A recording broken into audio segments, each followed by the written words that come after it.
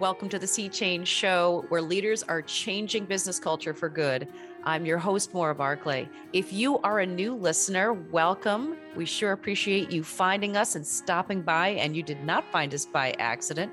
Be sure to click that subscribe button so you don't miss a single conversation with the incredible transformational leaders who come on this show. And if you are a frequent flyer, welcome back, my friends. Today is a highlight episode. I just want to unpack something from Leejon Killingsworth. If you didn't catch that episode, he is absolutely incredible. I met Lee about, probably a year ago, maybe more than a year ago, at a fundraiser for the startup that I work with as their chief mindset and culture officer. And he was there. He was just listening to pitches, I think. And he is a marketing ninja. This man has helped Coyote Ugly reach over $1 billion in sales. And they are the first, I believe, the first bar or restaurant to ever, or maybe bar franchise to ever cross that line. That's in large part due to his genius and his pace. I've never seen anyone work quite like him.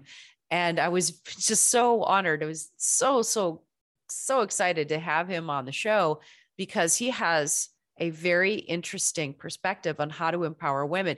Now, those of you who've never heard of Coyote Ugly, let me acquaint you. Well, number one, it's a dive bar, but it's a female-run business and it employs predominantly women. Like, those bars are run by women. It's women behind the bar. I think they have some security guards, some male security in front, but it's predominantly women. And the way that Coyote Ugly has operationalized this female empowerment is really special. And Lee, being one of the drivers of that culture, he is all about opening the door for women and being a champion. I mean, the fact he's on my show, he's so busy and he found time to talk about this. It's funny because our whole conversation was fantastic. I mean, he really has a unique insight. He's incredibly emotionally intelligent, and he recognizes where people have cultural conditioning that gets in the way of equitable relationships between genders. And so he's able to see that as a man and also see the other side of it as a man. So very, very interesting stuff. And it was funny to me, the very last part of our interview, it just felt like a fireworks finale, like the whole, every time you get those fireworks going up, it's like, woo, ah. And then at the end, it's just like, bam, bam, bam, bam, bam. That's what it felt like to me. And I captured it in a soundbite that I shared across social media. And I just want to repeat it briefly here so that I can dive in for just a moment. Now, naturally, the way Lee says this, well, let's just say I could probably never capture his enthusiasm and his passion. So I will just speak it out and let you listen to the soundbite to get the full Lee experience. He says, if money is all you care about, the data supports diverse teams make more money, they make better decisions and faster decisions. So stop with the nonsense, open the door, and get out of their way. Women have a lot of value to offer, lots of perspective that we have blind spots for, we being men. Stop thinking we know everything. Get these diverse teams together and let's listen, and we'll make some money. That's what it boils down to. And that's how we broke records. I thought that it was so noteworthy because, I don't know what it's like to walk in a man's shoes. I never will. And I don't presume to. So there's definitely an awareness in me that I'm not going to go into a boardroom and try to tell men about them, right? That doesn't seem to track with me. However, there's lots of men that have really sage advice and perspective for other men. And they're kind enough to come on to this show, which I really appreciate. I think there's just certain things that men can hear from men, just as there's certain things that women can hear from women. And we don't, we're not really, if you haven't had a direct experience, then there's just a little piece of credibility missing. It doesn't mean that you're not correct and that it's not logical and that you're not offering value. Sometimes that lived experience carries a lot of weight. So I recognize there's certain things that women really want to discuss with women, and there's things that I think the same goes for men. So in an effort to, I had no idea that he was going to say any of that. It was amazing. I think the real highlight here is the part where he said, stop acting like we know everything, right?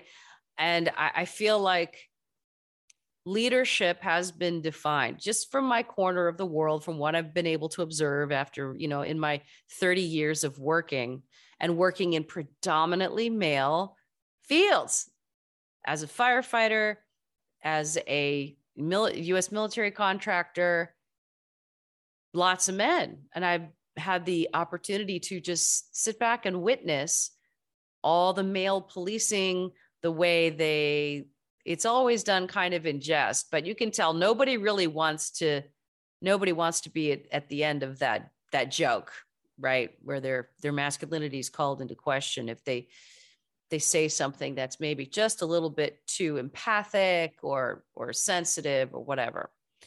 So I've been able to witness this, and it feels very much like the definition of leadership has been, you got to be the smartest guy in the room, especially if you're in the executive level.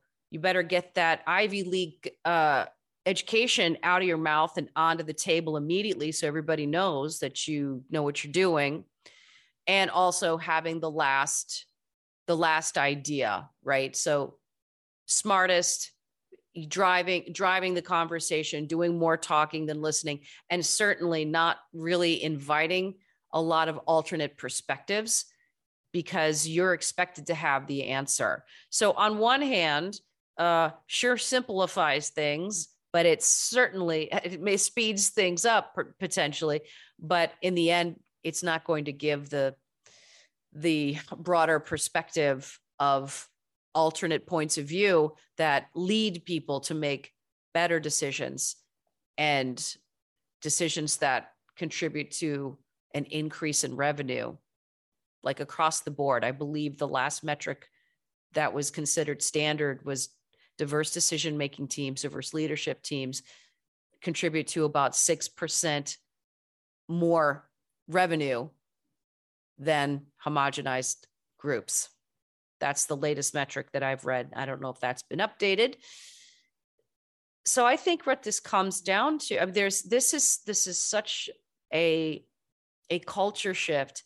And there's another piece of this that occurred to me while I was listening to Lee, and he put such a fine point on it. Get out of the way, just let them in, let them exist, let them, they've got perspectives that we don't see. It occurred to me that so many of the rules are changing. So the double standards that were accepted, an acceptable part of our culture, at least, these are things that we had to tolerate as women, and it was just accepted. Those things have really begun to unravel in a significant way. And I think that Me Too is as an example of that. So behavior, there's always been leaders who have questionable behavior, and it's not everybody, y'all. I mean, when I was studying violence and women, male perpetrated violence against women, I think it's pretty safe to say, accurate to say, that it's a minority of men creating the majority of the problem. And in some ways, I feel like that's kind of what's happening here. There's so many really good male leaders. It's just that this command and control culture that is expected once you reach the enterprise level, that takes longer to, I would say, devolve. It takes longer to unscrew and put another piece into that leadership puzzle. So I love how how passionate Lee was about saying, hey, stop pretending we know everything. And that's going to take some psychological safety building for the men who feel like the rug has been pulled out from underneath them. That's what it looks like to me anyway, as a woman and as a culture consultant and people strategists, is looking at it from the 30,000 foot view. Regardless of right and wrong, regardless of good and bad, regardless of morally justified or not, the rules changed suddenly for men. And what they were able to say without consequence changed drastically. And now the consequences were significant. So if I'm a 55-year-old man and I want to feel free to joke around at work in an intention of being jovial or with my work, my people, and I've joked around in a way that is insensitive to a person of color or a woman, that man's going to get taken to task. And who would want that? That sounds kind of scary and like a pain in the ass. And it feels like they're being rejected. And again, I'm not a man. That's just my observation. Suddenly you can't say anything. And I can understand this in a sort of smaller microcosm of it, because I'm from a generation where, there's only two pronouns. And I love the fact that my daughter's growing up and she's like, you know what? I think I might be a they. I'm like, you go. I love that she's not changing anything else but how she identifies herself. I love the fact that we are breaking out of the binary identification, because as humans, we are far more complex than culturally or even genetically defined labels. So, not to get in the weeds about this, I do appreciate that. And if I see somebody that appears to be a biological male, that's the gender that they were assigned at birth. However, they identify as female, and they might be wearing sort of female colors, maybe a little bit of makeup, but everything else reads, from a primal survival point of view, reads male to my amygdala, to my animal brain, my unevolved, my cave person brain. I might make a mistake completely unintentionally. So for somebody like me, who's actually really invested in having everybody feel seen and everybody feel like they belong, if I were to call someone the incorrect pronoun, I would feel terrible. Now, that doesn't stop the person from being deeply offended and accusing me of microaggressing them. And that's where I start to really understand, on a very small level, how some, we'll call them traditional leadership approach men, may be feeling. And I've met these men, the men that aren't, that this show is for. These are a lot of these men. They consider themselves feminists. They have daughters. They consider themselves quite woke. It's whatever that word's doing these days. They're good people. They really are, quote unquote, trying. They don't associate themselves with anything other than like being part of the solution and progress.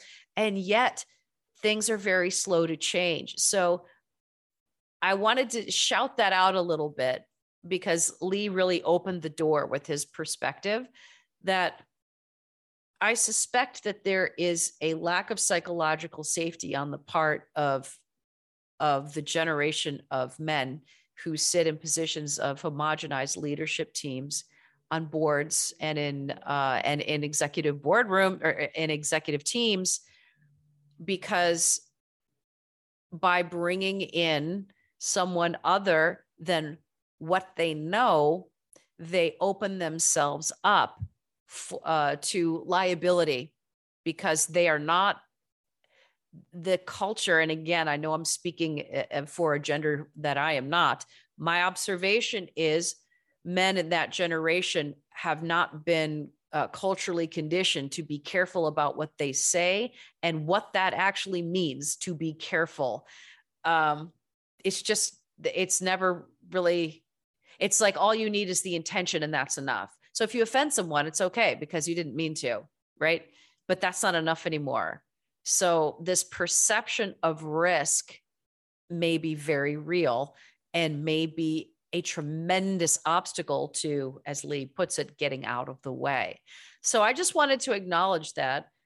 And I think one of the greatest maybe ironies or paradoxes about this whole thing is, the one thing that's a privilege is being born into a family that has some resources as a white male. And if you want to get specific, a tall white male with a deep voice and a head full of hair makes a difference. Ask Tony Robbins. Let me just ask you this. Let me riddle you this for those of you who are rolling their eyes.